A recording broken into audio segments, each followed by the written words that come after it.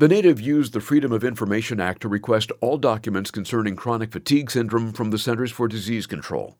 And as a result, on May 18, we published most of the text of a letter sent to Surgeon General C. Edward Koop by a physician who had been diagnosed as having chronic Epstein-Barr syndrome, CEBV, as chronic fatigue syndrome was originally known.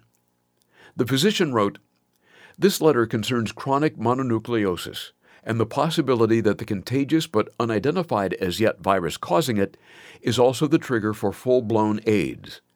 I personally know many, about 40 healthcare workers who have contracted CEBV since 1981, all of whom are personally healthy and all of whom worked with AIDS or lymphoma patients, usually through working in intensive care units, direct patient care, or as oncology nurses or as ear, nose, throat doctors at the time they became ill. I am writing about a highly contagious, rapidly spreading new epidemic in America, now occurring, that is a more serious threat to our society than AIDS." The suggestion in the letter that people working with AIDS patients were getting CFS underlines the epidemiological message of this book. But of course, it was an epidemiological epiphany that nobody really wanted to seriously think about for the next 3 decades. The doctor wrote that he was a middle-aged board-certified physician who had the misfortune of contracting chronic Epstein-Barr virus reactivation syndrome 4 years ago.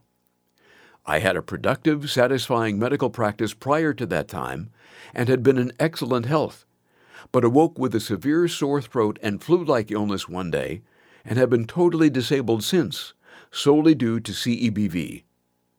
There are many thousands of other patients totally disabled by this disease, almost all of whom have caught it since 1980. Like AIDS, the rate of new cases seems to be accelerating. The physician also speculated the cause is a very contagious virus spread like the common cold. He also noted the immune system damage and other abnormalities produced by this virus resemble in some ways those found in AIDS patients. The reason that this is a more serious threat to our society than AIDS is that it is spread by much more casual contact, is much more highly contagious and rapidly spreading. Rather than killing the victims, it renders them permanently disabled. Many are on Social Security disability.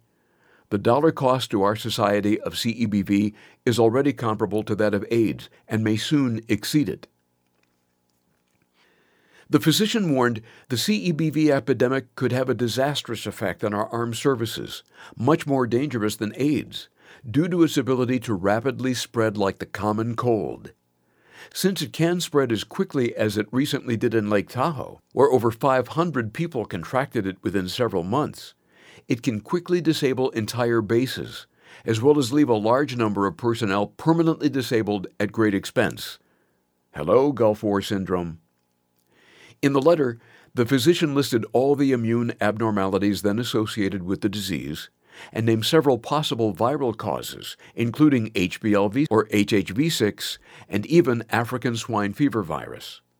He also warned Koop, there is reason to believe that the same virus that causes CEBV causes many lymphomas.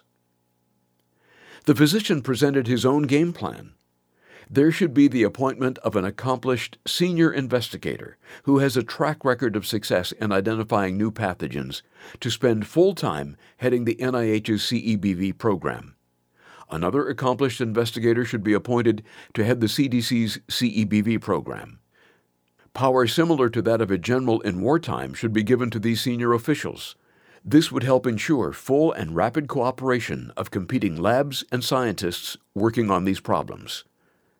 Well, that didn't happen.